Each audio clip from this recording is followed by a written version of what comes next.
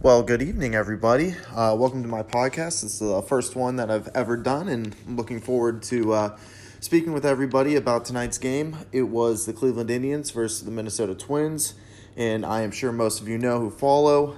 This is a big-time series for the Indians going into this odd and bizarre season that we're having. So the Indians came into the game 17-11, and Minnesota came in leading the division at 19-10. And we had Aaron Civale matched up against Kenta Maeda. So, unfortunately for the Tribe, they did lose this one 3-2. And there's a lot of things that you can dive into to prove the reasons why they lost this game. One of the first things I want to get into is looking through the score sheets here.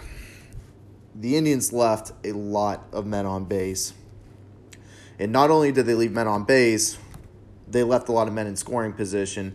And between today and yesterday's game, they are now 1 for 20 with runners in scoring position. So it comes down to getting the big hits in the big situations, and currently the Indians are just not doing that. They tried to play small ball a little bit, even though they did have the leadoff homer from Cesar Hernandez today, and came up with a few situations where you possibly could have moved a guy over. We didn't choose to do that, and Minnesota played with the long ball. Nelson Cruz hit a solo shot, and Miguel Sano also hit a 2-run homer, and those were the differences in tonight's game. But let's start with the pitching here. So Aaron Civale today, he threw 6 innings, 95 pitches, struck out 8, and gave up 3 runs, and all 3 runs were earned runs coming from the homers that the Minnesota Twins hit.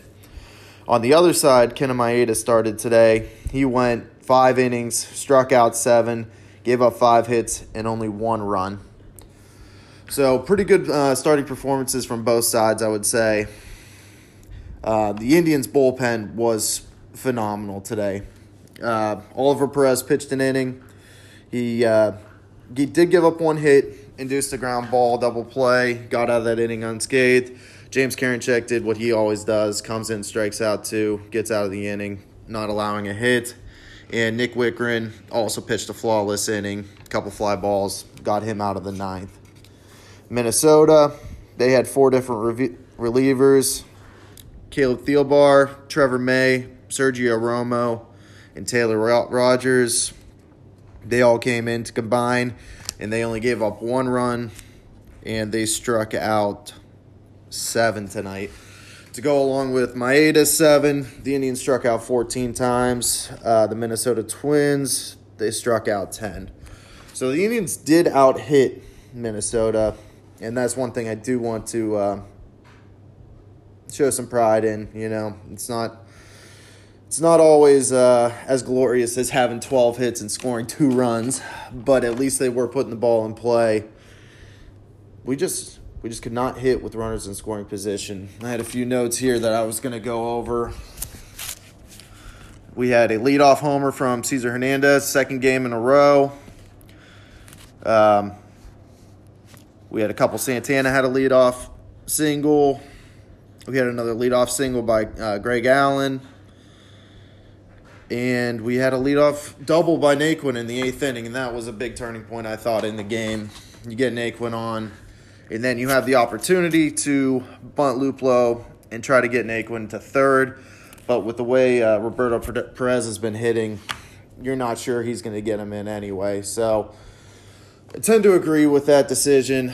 Hindsight is 20/20. Maybe if Luplow gets the bunt down, we get Naquin over to 3rd. Perez did end up hitting a fly ball out to left field, but you never know what the situation's going to be.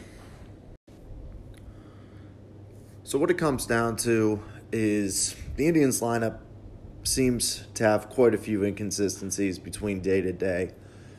Cesar Hernandez today hit the ball really solid. He had the leadoff homer. He doubled in the 3rd. He had another solid couple line drives that ended up getting hit to other folks, but he hit the ball pretty well. And then you get to the number 2 spot in the order, and you have J-Ram here. And Jose is certainly struggling right now, and we don't really know what the reason for that is. To me, it just seems like he's trying to get under the ball a little bit, similar to what we saw in the first half last year. It seems like he's popping it up foul quite often, And today he went 0 for 5. And, when you're playing a division-leading team like the Twins, you rely on your best players to play their best.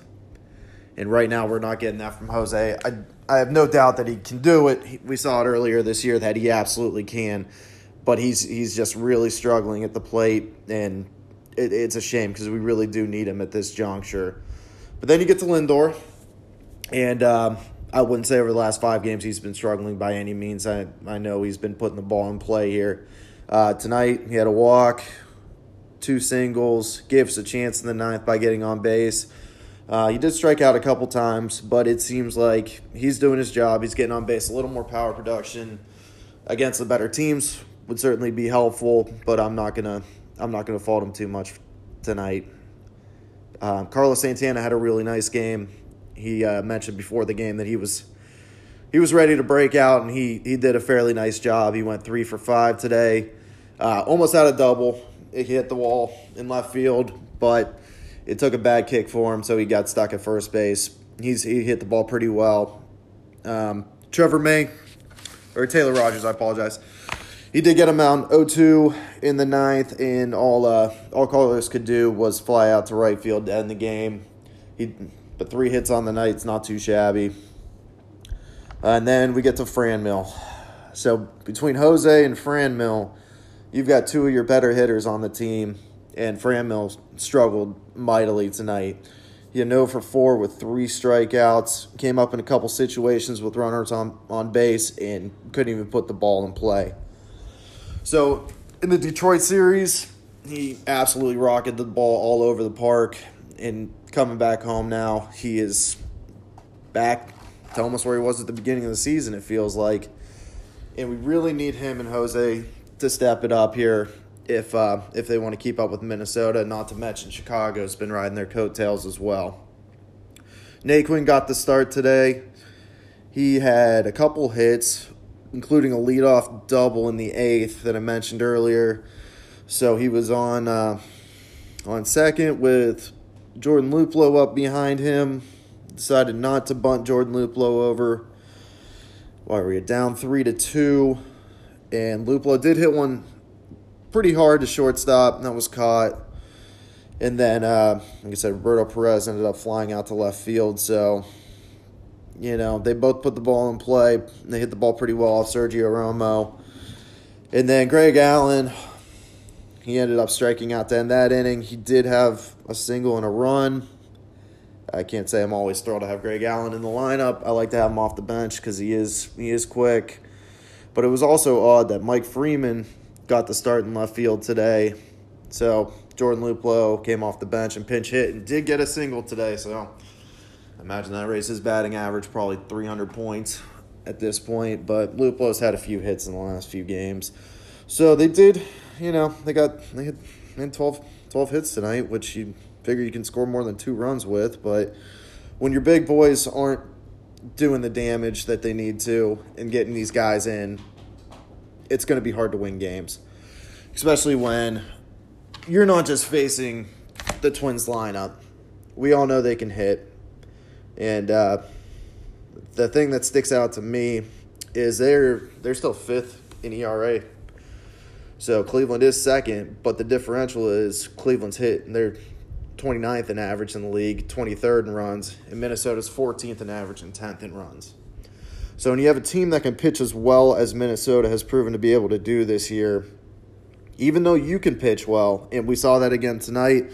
Like I said, I think Savali threw the ball pretty well. Giving up 3 runs isn't – you can live with that against Minnesota. But when you cannot score runs, and we've seen this time and time again, you're not going to beat the better teams. At the end of the game tonight, they had an Arby's ad they ran. Anytime the Indians score 5 runs or more, you can get a free curly fry from Arby's. I'm guessing they've had to give away probably 24 curly fries on the season. And seeing that this was the 29th game of the year, I wouldn't say that's exactly doing a great job there. So, it's tough when you lose 2 out of 3 to Detroit. You hope you can come to the series, get the first game, and try to split before Minnesota leaves town. And we weren't able to do that tonight. But, you got 2 more games against them. Let's see what we can do moving forward. In terms of notes for Minnesota hitting, essentially it was the 2 long balls. There was a really nice play that I wanted to mention. In the 5th inning, we had Luis Arias was on second base. Eddie Rosario smoked one to the right field corner. Tyler Naquin was able to field it, get it into Santana on a relay, and throw it home and get Arias at home plate to keep the score where it was at the time being, too. And that was one of the highlights of the game. Certainly kept it within reach, and we just couldn't get the job done hitting. So before we get into tomorrow's matchup, I wanted to go back to the Indians bullpen just for a minute and, again, commend the guys coming out of the pen for the great job they did tonight. Ollie Perez, Karinchak, and Wickren came in, didn't bother to give up a single run, which is excellent. Karinchak's the only one that struck anybody out, and he's filthy. He's really a lot of fun to watch, and he was definitely hyped up coming into the season, and you can see where that is. That curveball he throws looks to be unhittable right now when you can match up with 95, 96, wherever you want it to be. He is dominant, and hopefully moving forward, he is going to be one of those anchors in the bullpen. Didn't see Brad Hand today. It seems to me they want to spread him out, try to get his velocity back up so that way he can hit somewhere around 93, 94 with that slider. And if he's a closer, so be it. We'll support him. But I wouldn't be surprised if at some point this season Karinchak does take that spot over. Wickren, he's done pretty well all year, and so has Oliver Perez. Both have done great, especially with the three batter rule this year. Oliver Perez has really done a phenomenal job coming in from just a left-on-left guy to having to face 3, and he continues to get it done. I don't know if he's 60 yet or thereabouts, but he just phenomenal job tonight, giving up the hit and then coming back with the double play ball, face the minimum. I just really wanted to give them a shout out. It's not easy holding this lineup to no runs over 3 innings here, and they did that to keep us in the game tonight. But we can dive into tomorrow's game, and you always got to feel good. We got Shane Bieber going. He's 5-0 on the season with a 1.11 ERA, and he's coming off a win against the Pirates, which isn't saying a whole lot, but he did throw 6 innings against them, had 11 strikeouts, didn't give up a single run. So that's an excellent job by him, as per usual. And we don't want to forget that earlier on July 30th, Bieber went 8 innings against these Minnesota Twins and struck out 13 in one of the best games that we played this year. On the Minnesota side, we're going to have Rich Hill on the bump. So Rich Hill is 1-1 on the year, around a 4.5 ERA. And the last game he pitched, he threw 2.2 innings, gave up 4 runs with the loss. So not coming off his best performance. Rich Hill has had a relatively up and down career. He's had some really good years. He's had some down years. So you're not sure what you're going to get from him. But the same could be said for the Indians lineup. So you got to score more than 2 runs to win a game. And to me, they got to put at least 4 up on the board, even with Bieber on the mound. A couple bad pitches, and he can give up 2 or 3, and he might pitch great the rest of the game. But we will be looking forward to having Bieber on the bump. He always gives you hope that he can get the job done and win you a ball game. And I know a lot of folks have him as the AL MVP right now, and considering he's only on the hill every 5 games, that tells you all you need to know about it. Not much else to recap tonight. It's never a good time losing to the Twins. It puts the Indians at 17-12. Minnesota goes to 20-10.